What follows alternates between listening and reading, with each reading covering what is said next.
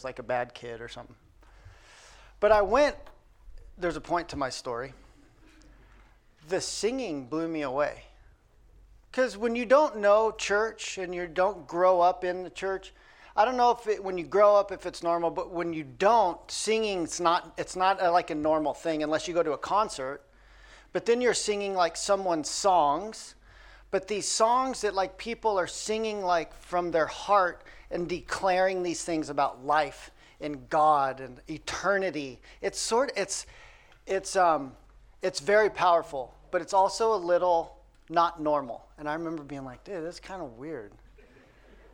And then it was one of those things I was like, do they really believe this stuff that they're singing? And then as years go on in my life and God has drawn me to himself, I'm like, dude, I really believe these things that I'm saying. Even if like my week didn't dictate, didn't like come to pass some of this stuff, like sitting here and like singing, it's something powerful. The Bible talks about saying things out loud, declaring over yourself, over the world around you, these truths that we're singing. And then just kind of like that, I don't know if you noticed, but that last song, it's like where you're coming back to kind of the brass tacks of like life. The heart of worship is just that it's about Jesus. And it's about like who he is, not what we do. And so it's just powerful. And I love it. And it just sets my heart right. Even if I don't feel it, just by faith, I'm just like, all right, I'm recentered. Thank you, Lord. Now let's roll. I have a message this morning. I'm going to give you the title first, and then we're going to read a long passage. But I think giving the title first will help understand as we do this. Here's what we're going to talk about today. We're going to talk about what I'm calling the in-between time. The in-between time. If you have your Bible, open up, please, to Genesis chapter 17. And if you don't have a Bible, we want to give you one. So there's some on the back table. You can grab one now. You can grab one after church. I know that you can download them on your phone and stuff, which is rad. But you're going to want to have a Bible after today's message. I want to read Genesis chapter 17. Before I do, let me set a little bit of a backstory because we're going through Genesis and we're kind of taking some pretty big chunks. Here's the backstory. Abram is his name today. I can finally stop messing up his name because today he gets renamed. So now I won't mess up anymore. Abram has some pretty amazing encounters with God. These encounters with God that were just like, wow, is that real? Could that really happen? But actually the Bible is full of people having these encounters with God. We love these encounters. We want to experience them, don't we? Where God shows up and he's like, JJ, and I'm like, God, what's up? And then he declares some great promise over your life. And then he says, this is who you are. This is what I want you to do. I want you to watch out for this. I want you to watch out for that. And he like lays it all out there. And we're just like, boom, got it. Glorious. Glorious. That's probably what you'd say. It's a weird word, but glorious. That'd be like the dopest thing ever. See, we read these accounts and we're like, dude, that's what I want. The Mount of Transfiguration in the New Testament where Jesus takes Peter, James, and John high up on a mountain, it says, and there he was transfigured before him. It was something like out of the movie Cocoon. For anyone over 50 has seen that movie? Okay. 45. But it's just something like Jesus in his flesh, in his humanity, in his 100% man-ness, was able to somehow peel away, allow what he was veiling his glory. He was always God, always eternal, always all-powerful, all-knowing. That's who Jesus is, but somehow he kind of let his glory shine through. And Peter was like this moment happened, and they were like, this is glorious. Can we stay here forever? But Jesus, they had this moment. They saw God in all his glory. But you know what Jesus did? He came back to them when it was dark, just him in his 100% manness again. And then they went back to the city where they served. And eventually he would be put on a cross and die for the sins of humanity. We love these mountaintop stories, but the reality is most of life is lived in between these moments. We pick up Abram's story in chapter 17. I want to back it up one verse to the end of chapter 16, and let me read this to you. So Hagar bore Abram a son, and Abram gave the name Ishmael to the son she had born. You guys remember that from last week? When Hagar bore him Ishmael. Okay, it says Abraham was 86 years old when Hagar bore him Ishmael. Now we move into chapter 17. When Abram was 99 years old, the Lord appeared to him and said, I am God Almighty. That is El Shaddai, which we talked about, or we learned about. Walk before me faithfully and be blameless. Then I will make my covenant between me and you, and then I will make my covenant between me and you, and will greatly increase your numbers. Real quick, I want to read the whole chapter, but I went back one verse. Did you see why? Anybody catch it? The last thing it says when Abram was 86, and then the first thing it says in chapter 17 is when Abram was how old? 99. 13 years. Not even covered in a verse. God had just met with them. All this stuff had happened. God's going to meet with them again. A lot is about to happen. A lot. Not just in Abram's life, but in Sarah's life. Not just in Abram and Sarah's life, but also in Lot's life. Do you guys remember when Lot was living towards the city because there was a pull, there was a draw, and then the kingdoms went to war with each other, and Abram spent all that he had to go and rescue his cousin? There's a lot about to go down in these next few chapters. But 13 years happens to us, it's like that. But it wasn't like that to them. We're going to talk about probably what those 13 years and what many of Abram and Sarah's years were like. Because we get like the greatest hits. But life, like we talked about a couple of weeks ago, it's more than like that black and white photo. There's a lot more color to it. So let me keep reading. So God speaks to him after 13 years of silence. There's no recorded word given to us in those 13 years. After Abram and his wife decided that they would fulfill God's promises their way, and they brought in Hagar and had Ishmael, and just like that whole debacle. So he says, Abram waits another 13 years. I am God Almighty. Walk before me faithfully and be blameless. Then I will make my covenant between me and you and will greatly increase your numbers. Verse 3, Abram fell face down, and God said to him, as for me, circle as for me, this is my covenant with you. You will be the father of many nations. No longer will you be called Abram, you will be Abraham. The change of name is a big deal in the Bible. Abram means honored father. Abraham means the father of many. How many is he the father of at this point with Sarai, the promised one? 0. Oh, it's like God sees more in us than we see in ourselves. For I have made you the father of many nations. I will make you very fruitful. I will make nations of you, and kings will come from you. I will establish my covenant as an everlasting covenant between me and you and your descendants after you for the generations to come, to be your God and the God of your descendants after you.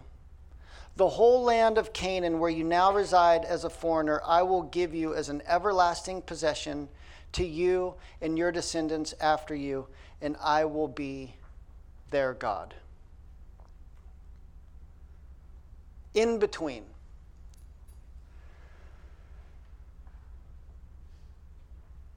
You know, we live in a time that's moving so fast that we're told, don't post your whole sermon online because people will only watch 2 minutes of it. That's actually probably pretty true. But I also know that people have a long attention span because we watch a lot. We can stay tuned into things that we're into. But life, it's just like so fast. And so we live in this tension of how much of our stuff do we cater for people's attention spans? The algorithms and the videos that we make. Do a short post. When you do your reels, make them this long. Do this, do that if you really want to grab people's attention. It's like things move so fast. How much should we cater our world to maximize people's attention spans? Or how much should we be like, no, I'm not going to do that. I'm going to do this. And people can kind of get with the program or whatever, you know what I mean? How much are we going to like say, no, we're doing this, and how much do we cater to the way the culture is moving? But it's just the reality is stuff's moving quickly. But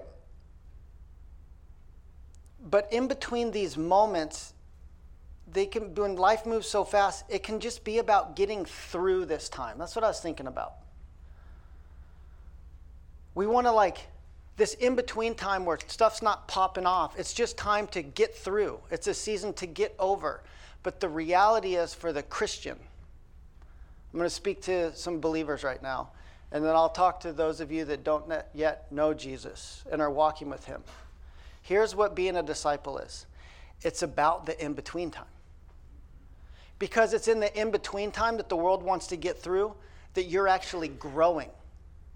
It's the in-between time that we talked about a few weeks ago where we're talking about our aim, that we worship what our lives are aiming at. It's the in-between times that show what we're aiming at. There's nothing worse for our souls than to be aimless. You ever been aimless? No direction? You're like, where am I going? What am I doing? You become so inward focused. There's no direction. That's when the in-between time gets the best of you. But God has purpose in the in-between times. That's what I want to talk about. Because we're going to look at something that God does with Abram this week. And then next week, we're going to look at what happens with Lot. And we're going to see what they did in the in-between times of their life. When God spoke to him on the mountain, did some big thing. God's going to arrive again, say some stuff.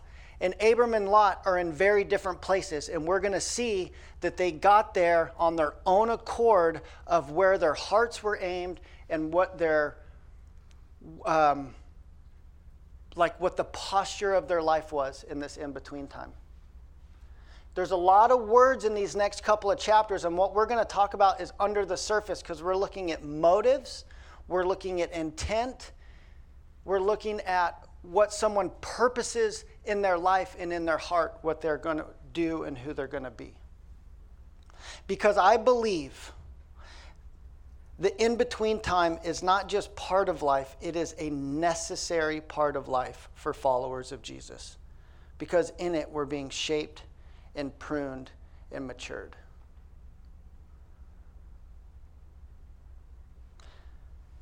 Maybe jot these things down or think about them. The in-between. It's the place where rearranging happens. It's the place where refinement happens. Which we'll see. It's the place where growth happens. How do you get wisdom? Knowledge put into practice. See, there's a difference about knowing and knowing why, because you've either been through it and experienced it, you're not going down that path again, or you've learned from someone else. So you can know a lot about God and not know God very well at all. You can know a lot about a subject matter and yet not be familiar with its inner workings, how it works. It's where wisdom happens. The time in between turns us into the people that we are becoming. It's the shaping time. That's why aimlessness is so harmful. A couple of things about it before we look at it with Abram and Sarah. It's always easier to see what someone else is doing or what the in-between time looks like in someone else's life than your life. You ever look at someone and be like, they're a mess. They're going through some stuff. And it's visible. So you can decide whether or not you want to judge that person or whatever. We live in a world that does this. They see someone, and then they just make judgments about that person. It's easier to see on someone else. Or it's easier to see when someone's growing. Someone's getting, you're like, dang. Or, it's like when your grandparents looked at you as you were growing, or someone, they haven't seen you in a while, and they see you, and you're like, whoa, when did you grow up? They hadn't seen you for a while, and then they see you. Look at the growth that has happened. When someone's learning a skill right in front of your face, and you're like, man, they're really getting it. It's easier to see in someone else than it is to see in yourself. For better or for worse. You could be on a slippery slope, little bit of compromise, little bit of this, little bit of that. People see it before we do, but we will end up at a place where we're like, dang, how did I get here? But it's the same on the growing side. The in-between time, we're making choices, you're making decisions, you're doing stuff that allows you to be in this place where you're like, I'm growing. I'm recognizing God's voice. I'm understanding what I should do and what I shouldn't do. I'm understanding that what might work for that person as far as a career choice or how much money they make or where they go on vacation or what they do, that's not my path. God has me here. This is what I'm doing. It's we grow into these places. It's easier to see in someone else than it is in yourself. Okay, this week, Abram and Sarai.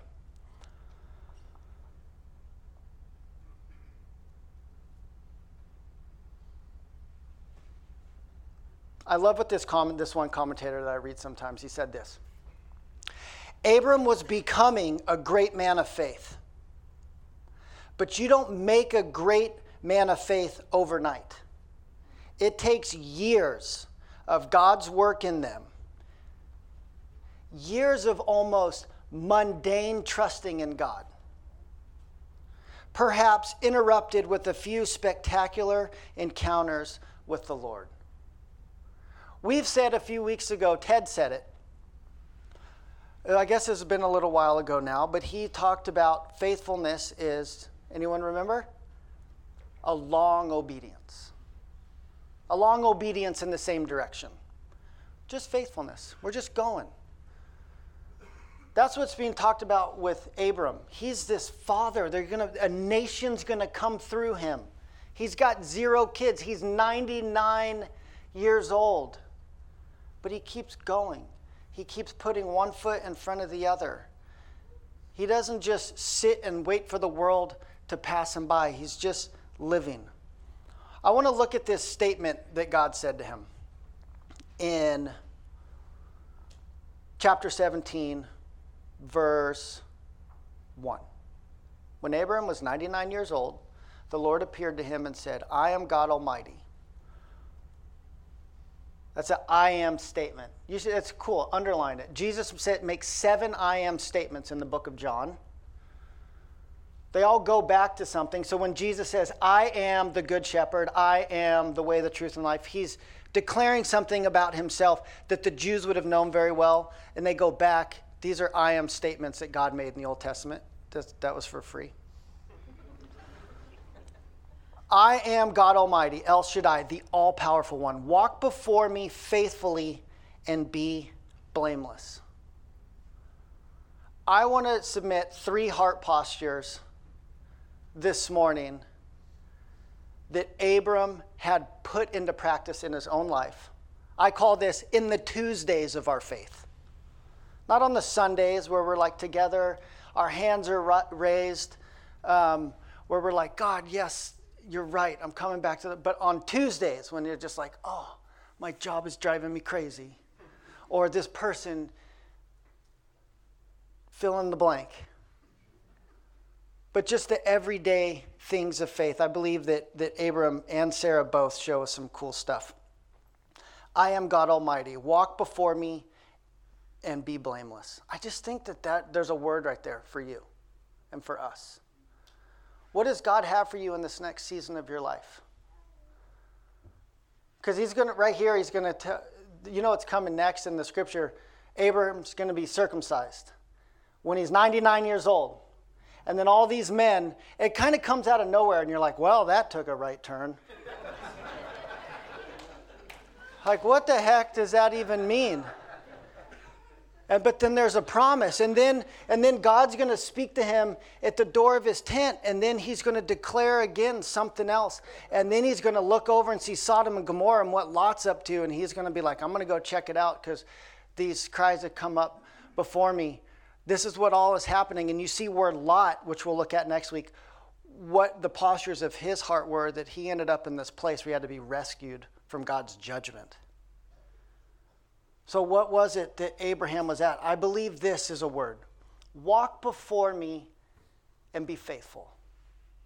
Actually, it says, walk before me faithfully and be blameless. The way you interpret that will say a lot about how you live your life as a Christian.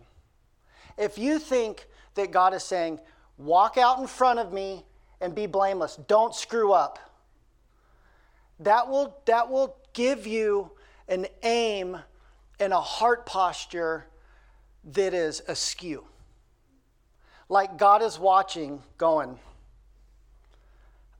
yep. That's kind of what I figured. That wasn't bad, but my son can do better. As a Jesus joke. But actually, that's not what it means. Walk before me faithfully and be blameless means this. Live in front of me. First, he declares who he is. I am. So he's like, I am the all-powerful one. I created all things. He knows all things. He's the top. There is no greater than God Almighty. And then he sees Abram just right after some life mistakes. And he says, walk before me faithfully and be blameless. This is a declaration. He's like, walk before me openly. It's like when Jesus says, blessed are the pure in heart, for they shall see God. There's an openness. Walk before me. Just live your life openly. This is your manner of life, in front of, with an openness, like you have an audience of one. And be blameless. He's not saying, and fix yourself. And he's like, and this is how I see you. You will be whole. You will become whole. You're going to grow.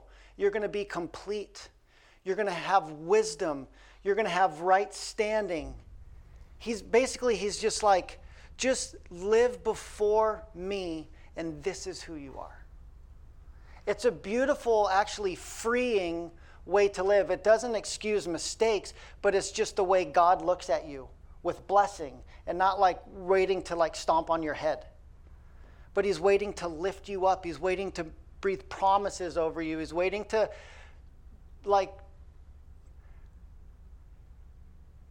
the Bible says that God has dreams for your life you couldn't imagine.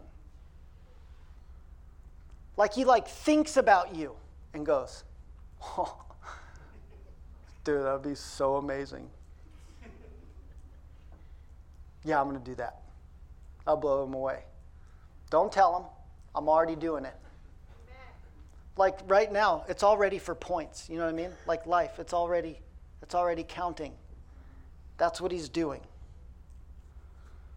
All right, 3 heart postures that Abram and Sarai modeled to help us keep our hearts and lives aiming in the right direction. The first one is this. They had a heart posture of being set apart.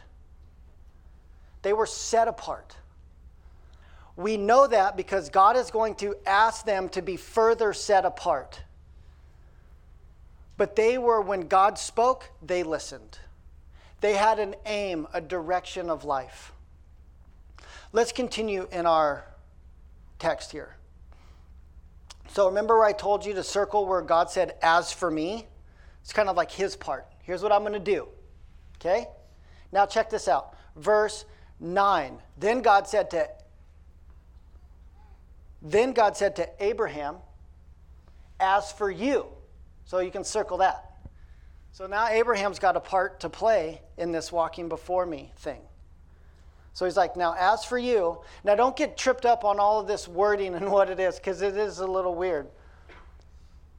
You must keep my covenant, you and your descendants after you, for the generations to come. This is my covenant with you and your descendants after you, the covenant you are to keep.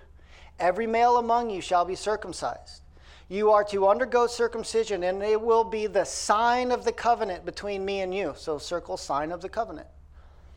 For the generations to come, every male among you who is 8 days old must be circumcised, including those born in your household or brought in with money from a foreigner, those who are not your offspring. Whether born in your household or bought with money, they must be circumcised. Don't have time today to go into if there's triggering about people bought with money from another household, because it's a triggering thing. But I'll just say this. And I've heard it, and it almost seems like it's passing it over too easy and not giving it enough time. This is not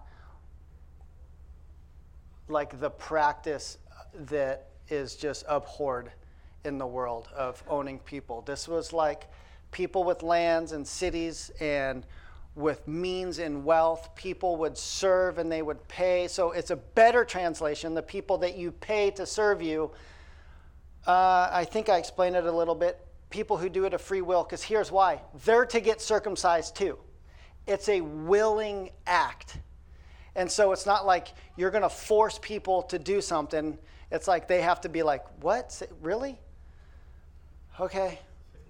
There's a willingness to the whole thing. So I know that like wording like that, it's like, man, that's crazy. But it really is different than like the practice that we went to the Civil War over. Continuing, my covenant in your flesh is to be an everlasting covenant. Any uncircumcised male who has not been circumcised in the flesh will be cut off from his people. He has broken my covenant. God also said to Abram, as for Sarai, your wife, ladies, listen up. As for Sarai, your wife, you are no longer to call her Sarai. Her name will be Sarah. I will bless her and will surely give you a son by her. I will also bless her that she will be the mother of nations. Kings of peoples will come from her. Abram fell face down. He laughed and said to himself, will a son be born to a man 100 years old? And will Sarah bear a child at the age of 90? And Abram said to God, so here's the life of questions like we talked about a couple weeks ago. If Ishmael might live under your blessing, then God said, yes, but your wife will bear you a son, and you will call his name Isaac, which is dope because it means laughter. And we'll talk about Isaac probably starting in 2 weeks, because Isaac's life is really, really rad. And it says, I will establish my covenant with him as an everlasting covenant for his descendants after him. All right. What is a covenant? A covenant is an agreement. This covenant had a physical aspect and it had a spiritual aspect. There was a sign, this is what I want you to do, and there was a response, this is what I'm going to do for the people. So this is something that Abraham did, not God. Something Abraham and his household did, all who were willingly under his headship and lordship. There was going to be a new nation of people. They did not previously exist.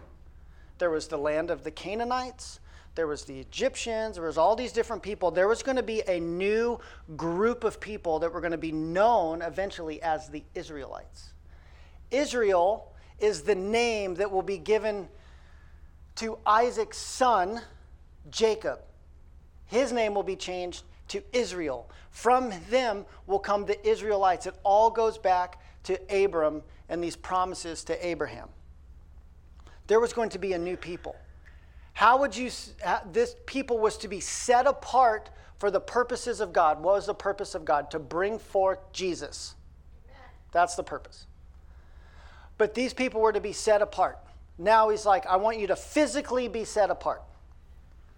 And this was the physical sign that there would be like something that set people apart physically. It was also a spiritual thing. You can go into, and I've heard the funniest sermons on stuff like this. It's like there was just a cutting away. And yeah, there was. But you get to the New Testament, and the idea is that there's a cutting away of something that we grab our own identity from, that God wants to bring his identity and his plan. These are the people who would be set apart from God. These are the people who God would work through. These are the people that God was partnering with. Here's what happens when we have a posture of being set apart. God speaks to us. Now, I study all week and I prepare, but here's my belief. That the words that I put together and pray, God is going to speak by the Holy Spirit through the Word of God to your life. And I believe that when we have these moments where God speaks to us, that's his part. He does that. He shows us himself. He changes the way we think. He changes the way we see. He changes the way we perceive. And then what we can do is we change the way we live. And then the actions of our lives show the beliefs of our lives, show the beliefs of our life. That's what James is talking about with the whole faith and works and all of that stuff. It's like the way you live shows what you believe. So Abram believed God. That very day, they went under the knife. They put into practice straight away what God was leading them to do. The idea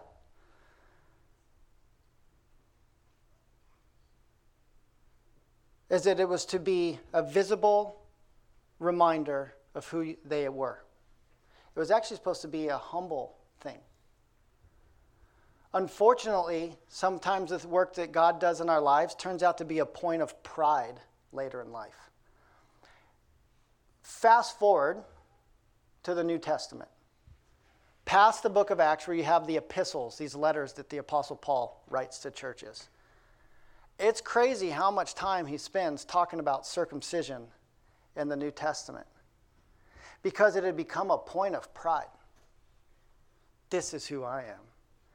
This is who we are. We're the circumcision. We're the set apart. It became like, instead of a point of humility, it became a point of pride of being better than everybody else. So much so that Paul says in several places, he's like, we don't put any confidence. He goes, circumcision doesn't matter. Uncircumcision doesn't matter. What matters is, has God done that work in your heart?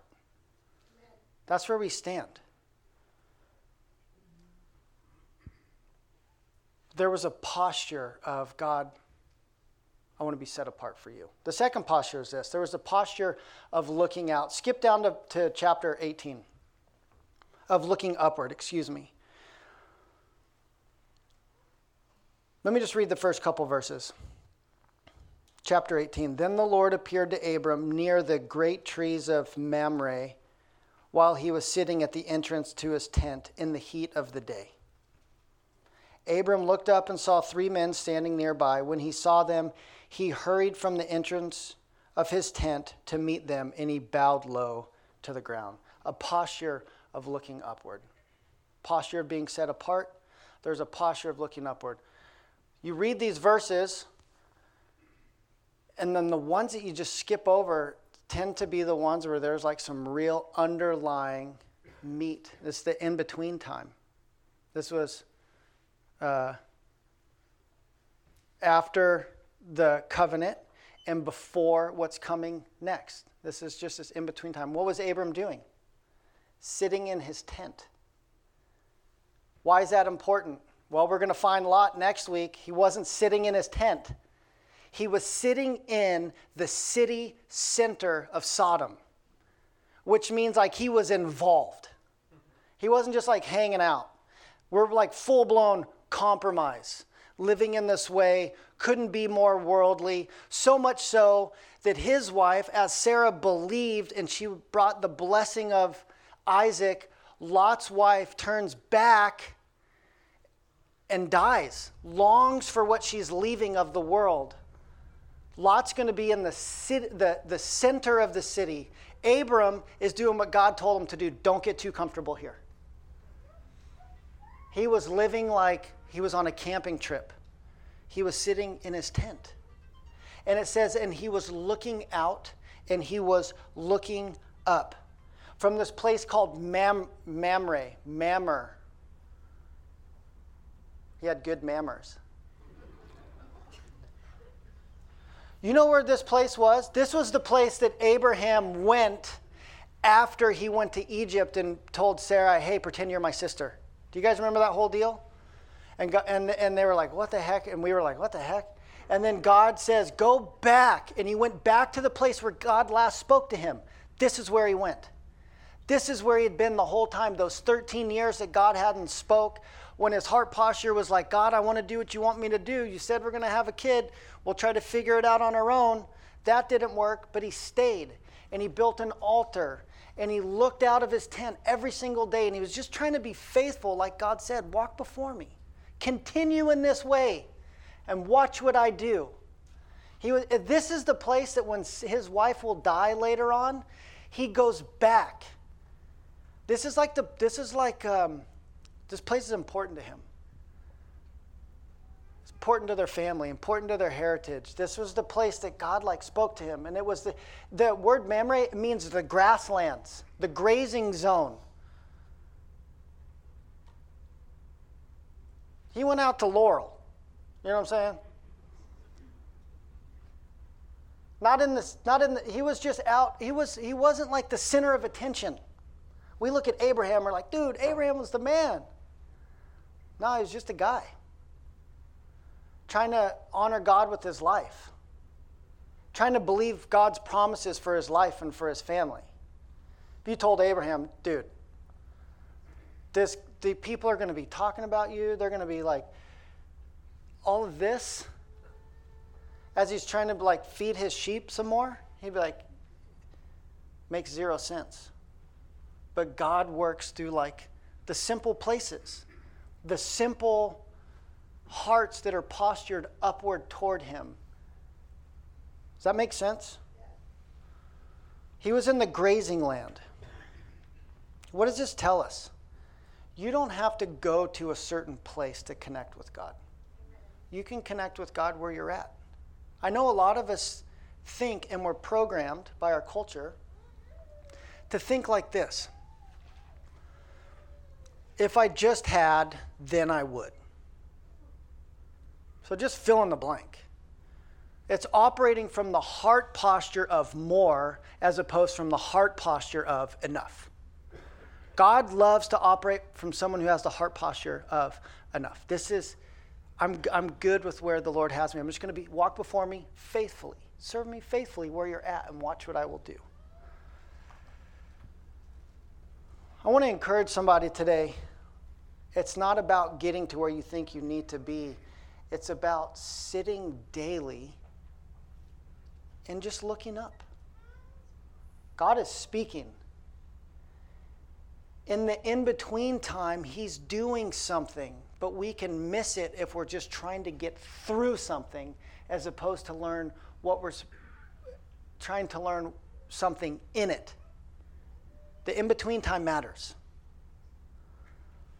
This is the posture of someone looking upward and longing upward and realize that they are being shaped. They are being matured. And this is someone who's learning to recognize God's voice. That's what I want for you guys. Like, I want our church to be awesome, and it is. And as we're looking forward to the new year, like, you know, Caitlin talks about, like, she was talking about the nuts and bolts. Here's our giving statements, right? So we're going to share with everyone, and we'll have a meeting, and we'll talk about, here's how we steward all of our resources in 2023. Here's how much money came in. Here's what we did with it. We want to honor God with these things. Here's what we'd like to do in 2024. We're doing this stuff as a church. This is what we want to be. But this is what we want for you. When you go back to whatever it is that you're doing this week, is like, I want nothing more than for you to wake up on your Tuesday. And however you do it, and set aside some time where you're at the door of your tent. Like, you don't have to set up a tent. And the Bible says you don't have to get circumcised. But there's this heart posture of being like, Lord, here's where I'm at today. I really want to be set apart for your purposes in my life and in this world. I want to hear your voice. I want you to speak to me. And then you go forward throughout your day with the faith that God is leading you. He's working all things together for good. And then you watch over time, and people say stuff like, that's a woman of wisdom right there. That's a woman of faith. Hey, what do you think about this? Wow, why do you think that? God's working all that stuff. The last one is this. The posture of looking forward. There was twice in there where it says, the generations that will come after you. The posture of looking forward is this. It's living with the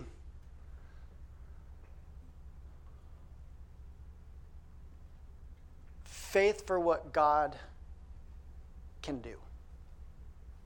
Not just for what he can do, but what he will do, because the scripture says he will work all things together for good for those who love him and are called according to his purpose. Those who have this posture that we're talking about. God will work all things for good, even when you can't see it. Like, he legit was 100 years old. And Sarah was legit 90 years old. When she laughs, God goes, why are you laughing, Sarah? And she's like, are you for real? She's like, I've been wanting this my whole life. And now when I'm 90, you're going to give me the... She's like, it's impossible. And God kind of rebukes her a little bit. He wasn't like, oh, it's okay. He was like, why are you laughing? This is what I'm going to do. I've always heard. He was doing something in the in-between time. I can't wait to meet her. Everyone's going to be like, Abraham, what's up? I'm like, where's Sarah? Do you know the amount of humiliation she lived with? For years. Believing that God was going to do something that never did. You know, there's something in a mother's heart for children that, like, I just don't think that I'll ever fully understand until the Lord shows it to me. But she lived with so much humiliation. She tried to fix it on her own. She tried to do all this stuff. But in the in-between time, I'm here to tell you something. She was looking upward. She didn't become bitter and closed off. She recognized God's voice. When they showed up, she made these men that showed up that God was with them. Jesus was with them in the form of an angel or a person. They recognized and they called them Lord, and they gave them their very best. And then God spoke a blessing over her. She was living with these heart postures. This woman's an inspiration.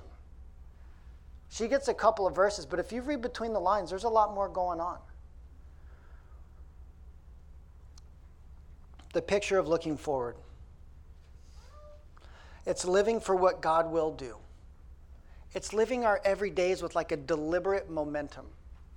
You can have deliberate momentum. Abraham and Sarah had it. We know it because Hebrews 11 tells us why. Remember the snapshots? Check these verses out and we'll end right here. By faith, posture. Abraham made his home in the promised land like a stranger in a foreign country. He lived in tents, as did Isaac and Jacob, who were heirs with him of the same promise. Why? Because he was looking forward to a city with real foundations, whose architect and builder is God. He was living for not just now, but what God will do. And we are encouraged to have this mindset as well. Peter, who was the dude who was with Jesus when he was transfigured on the mountain, who denied Jesus 3 times, and then God's like, oh, you're pastor material. Feed my sheep. Years later, Peter writes, beloved, he's writing to his church. He's like, you guys, I urge you as sojourners and exiles. Sojourner is a fancy term for just passing through. And exiles means someone who lives there, but it's not your homeland. You guys, this is who we are. He's like, I just want to tell you, I got to leave you with this. Beware. Watch out and abstain from the passions of the flesh, which wage war against your soul. Keep your conduct among the Gentiles honorable, so that when they speak against you as evildoers, they may see your good deeds and glorify God on the day of visitation. He's like, when you believe certain things are going to happen, it changes the way you live. We just went to Stevens Pass yesterday, go snowboarding. Super fun. And Steph and I were talking on the way about just life.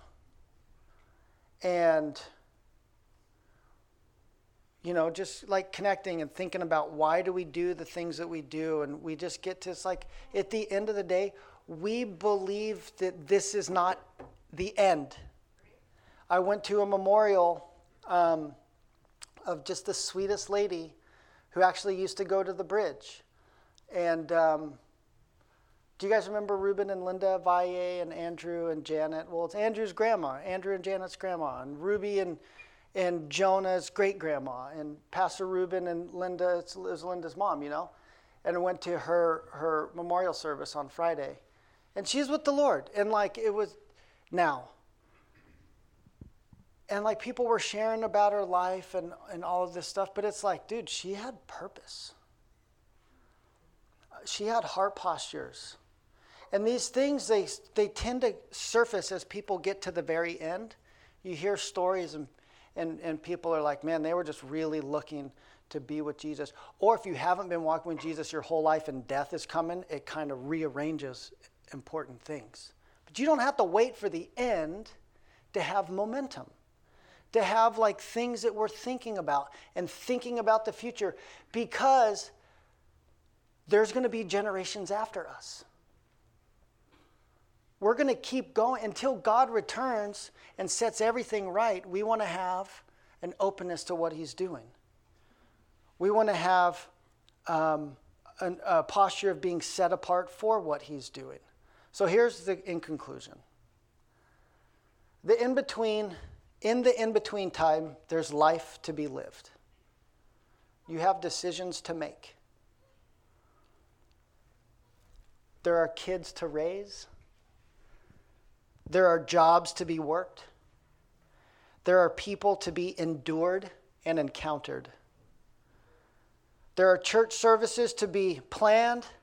There are messages to be prepared and studied for. There's weather to be dealt with. There's sicknesses to be had.